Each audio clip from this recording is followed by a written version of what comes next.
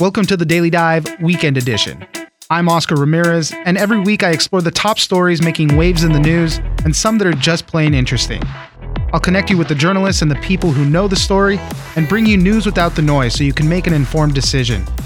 You can catch a new episode of the Daily Dive every Monday through Friday, and it's ready when you wake up. On the Weekend Edition, I'll be bringing you some of the best stories from the week. Very soon, enhanced child cash benefits will be hitting parents' bank accounts. This is going to be starting on July 15th. The IRS will send families monthly payments of $250 to $300 per child to families depending on their ages and incomes of the parents.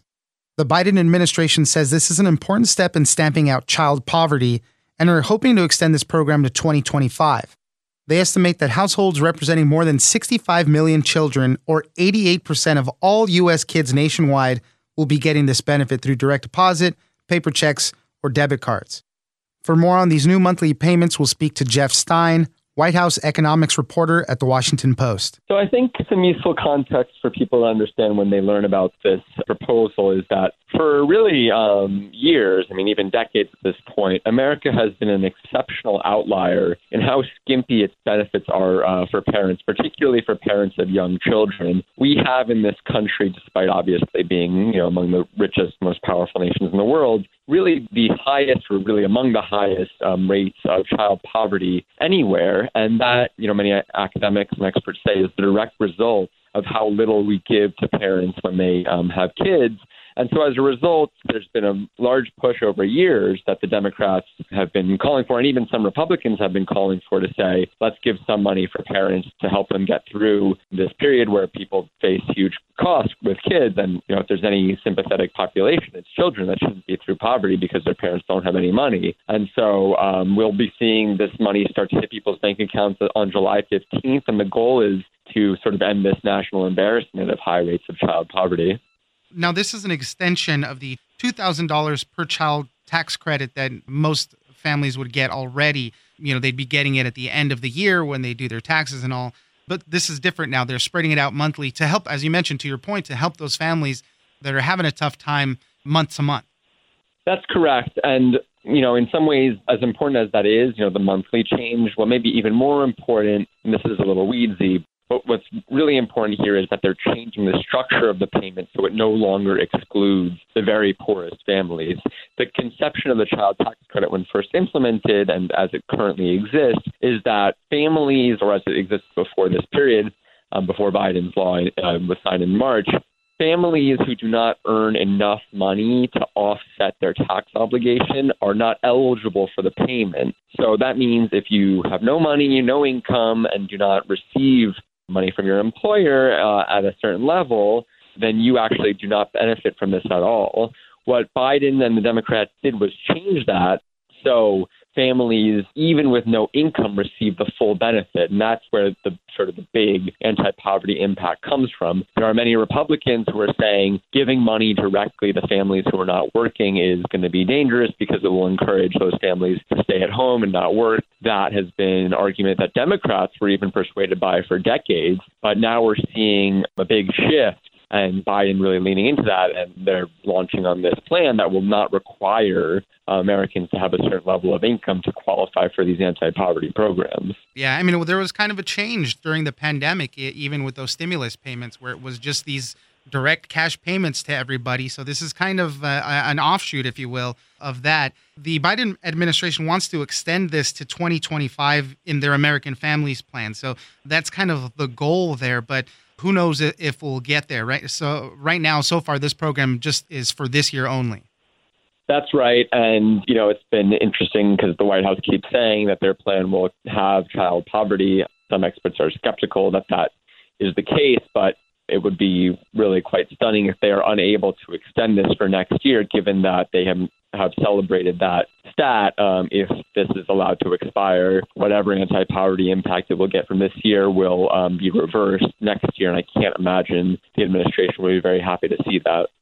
Republican support is not really there for something like this. And even when it was passed the first time, it was passed without them. It was just passed with Democratic support only. So this will be another hurdle that they'll have to overcome when it comes to extending this at all. Yeah, we'll see. I mean, it seems unlikely at this point that Republicans are willing to really go to the mat. I mean, there is opposition to this among Republicans, but a lot of people in Washington think that, with enough tax cuts or tax incentives for businesses that Republicans want, they'd be willing to bargain to say, hey, we know this is an important priority for the Democratic administration. Let's get something in exchange. But the fate of it is very unclear, and you never want to be too confident that something will happen, especially when it comes to the United States Congress, which is, as everybody knows, quite dysfunctional. And just as one last note, as I mentioned, obviously this is kind of a new monthly payment system for this, but families can opt out of that and just receive it as the lump sum at the end of the year if they choose to, so they can have it in their regular tax stuff? Yeah, IRS officials told reporters this weekend that they are planning on setting up a online portal. So if you want to, you can go into that system and change your benefit allocation. We'll see. I guess it's very possible that they get that up running smoothly, but these kinds of things often tend to be kludgy and kind of difficult to make work. And we'll see how easy it is for families really to do that. Jeff Stein, White House economics reporter at the Washington Post. Thank you very much for joining us. Hey, it's been a pleasure. Thanks so much. This week, we're also seeing some good numbers for the travel industry. Everyone is expecting the summer travel season to be that comeback moment for airlines and the hospitality industry, but signs are showing that it may be already happening. TSA airport screenings are up 715% compared to the same time last year. And if you're planning to fly, you might want to get your tickets soon. Prices are already creeping back up to pre-pandemic levels. We'll also tell you the total amount of fines that the Federal Aviation Administration has proposed for 18 passengers for their disruptive behavior. A lot of it had to do with masks, and a lot of it had to do with alcohol. For more on how the surge is already here, we'll speak to Scott McCartney, middle seat columnist at the Wall Street Journal. TSA tracks the number of people going through checkpoints, and it really gives you a pretty good idea of how many people are traveling. And I was really struck by the contrast between the two. A 715% increase in 1 year, first half of May compared to first half of May of 2020, really shows you what's happening with the recovery. At the same time, the negative 35%, that's the number of screenings this year compared to the same period of May of 2019. So pre-pandemic, and we're still 35% down. And I think that's a pretty good indicator. There are many restrictions on international travel. So there are really only a few places that people are going internationally right now. That's starting to loosen up itself. But you take out all that international travel, and you also take out business travel. There's only about 25 or 30% of the normal load of business travel. So that's down significantly. And even with all that, to only be 35% below 2019, I think is remarkable. It shows you in a different way the same thing, that there is this leisure travel surge going on that's really quite remarkable, and I think has caught airlines and everybody else off guard. Right. We've talked about business travel a lot, and that's kind of the other component for these airlines that they're hoping to get back up. That's the rebound that they need to kind of start squaring off a lot of things. But, we'll have to get there a little bit later. $408. That's the average round-trip ticket sold through early May for summer travel. The tickets are starting to creep back up and get expensive again. Yeah, very much. $408, that's only $18 cheaper than the same period of 2019, 2 years ago. So in terms of prices, we are back to normal. And actually, those prices are really sort of surging themselves. They were tickets for summer travel, and it's what we looked at was Memorial Day to Labor Day. Tickets for travel in that period, they were a whole lot cheaper if you bought them last year in November, December, took a chance that we'd be able to travel this summer and bought tickets. That worked out for people. People who are buying now, they're going to be paying a whole lot more. And so I think, people sort of went into the recovery thinking, travel's down, it's going to be cheap. Guess again, because prices really are leading the comeback. Okay, this is kind of a fun one. $326,500. That's the total amount of fines that the FAA has proposed for 18 passengers, only 18 passengers for their disruptive behavior. A lot of this had to do with masks being mentioned as a trigger for a lot of arguments. Alcohol was a factor in a lot of these other things. But these are the people that are getting fined for being unruly on the flights. Yeah, and I put this in because that 326,500 is such a big number. It was really struck. The FAA is trying to be very serious about disruptive behavior on board airplanes. So the fines they're issuing are really huge, averaging more than $18,000 per person. They're higher if assaults were involved with flight attendants. The highest one was actually a proposed fine of more than $52,000 against a Delta passenger who not only hit a flight attendant twice in the face, once after escaping plastic handcuffs, but also tried to open the cockpit door. Obviously a major no-no. But there were fines, $30,000. If you hit a flight attendant, you were in the $30,000 range.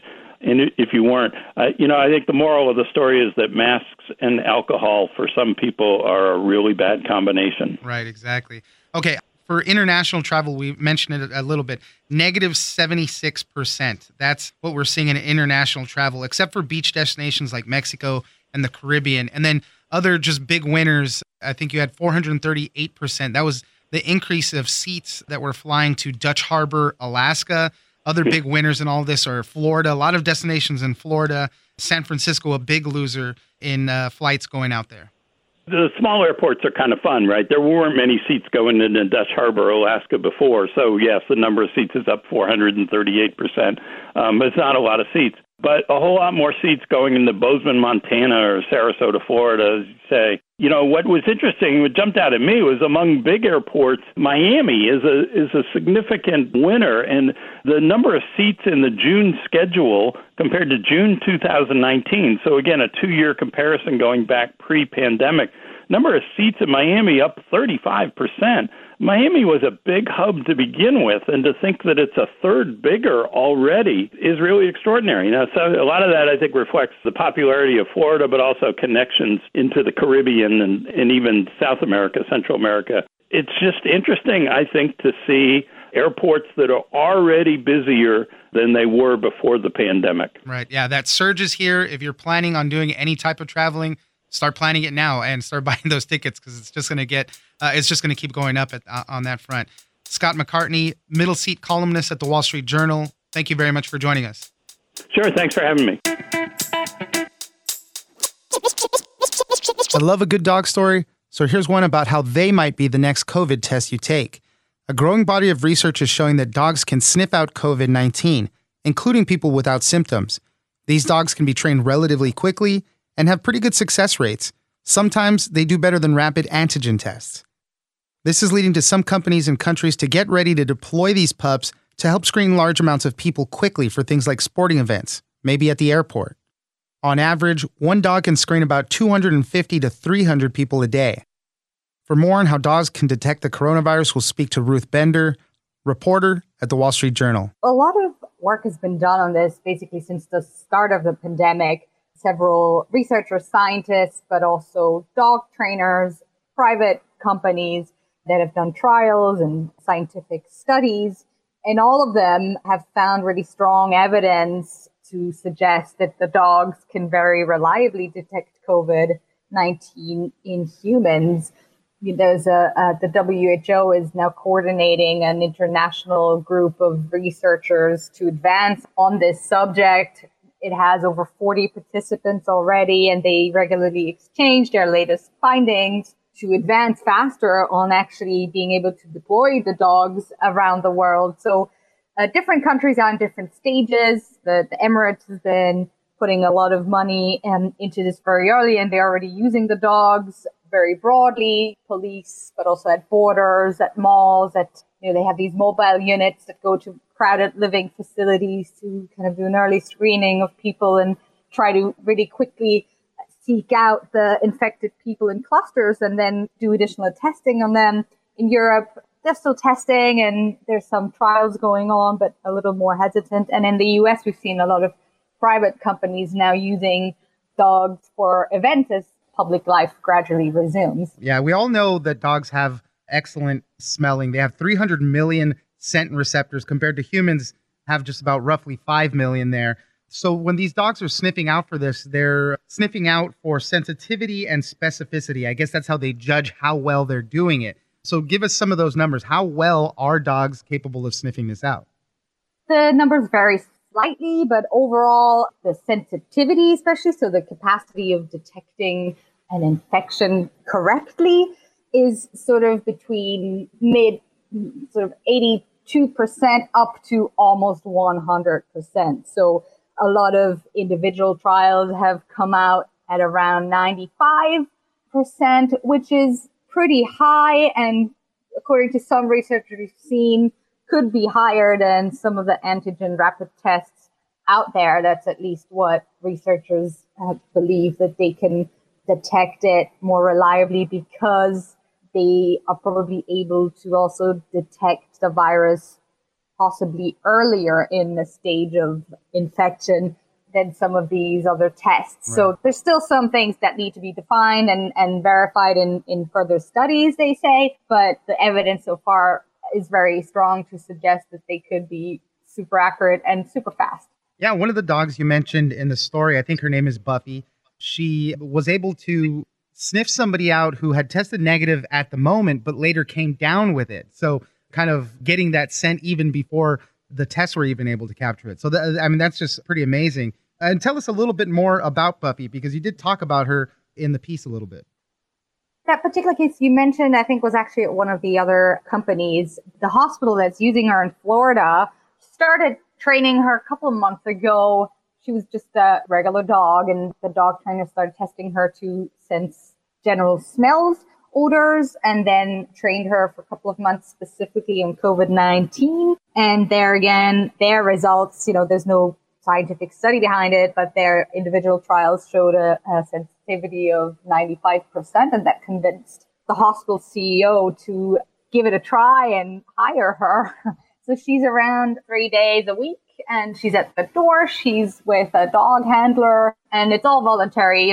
The people who don't like dogs, are afraid of them, and don't want to participate, they don't have to. Right. But basically, she comes and sniffs the shoes, and if she detects a sense that she identifies as COVID positive, then she sits down and she gets a treat, and the person's then asked to take an additional test. Yeah. And so she's become also kind of a mascot of the hospital. The CEO told me, everybody kind of likes her, and she's helped staff and visitors, again, feel a little more comfortable going into a hospital, which for a long time was something very daunting, right? Yeah, I love it. I love dog stories. So all this sounds very cute to me, to see her actually doing her work and everything. But as you mentioned, a lot of places, well, it's not like a specifically sanctioned thing, these sniffer dogs. A lot of companies and governments are looking forward to using it just because of the speed. These dogs can kind of sniff out 200 to 300 people in a sitting versus, taking the time to do the nasal swabs and all that. So the time element is really important with this.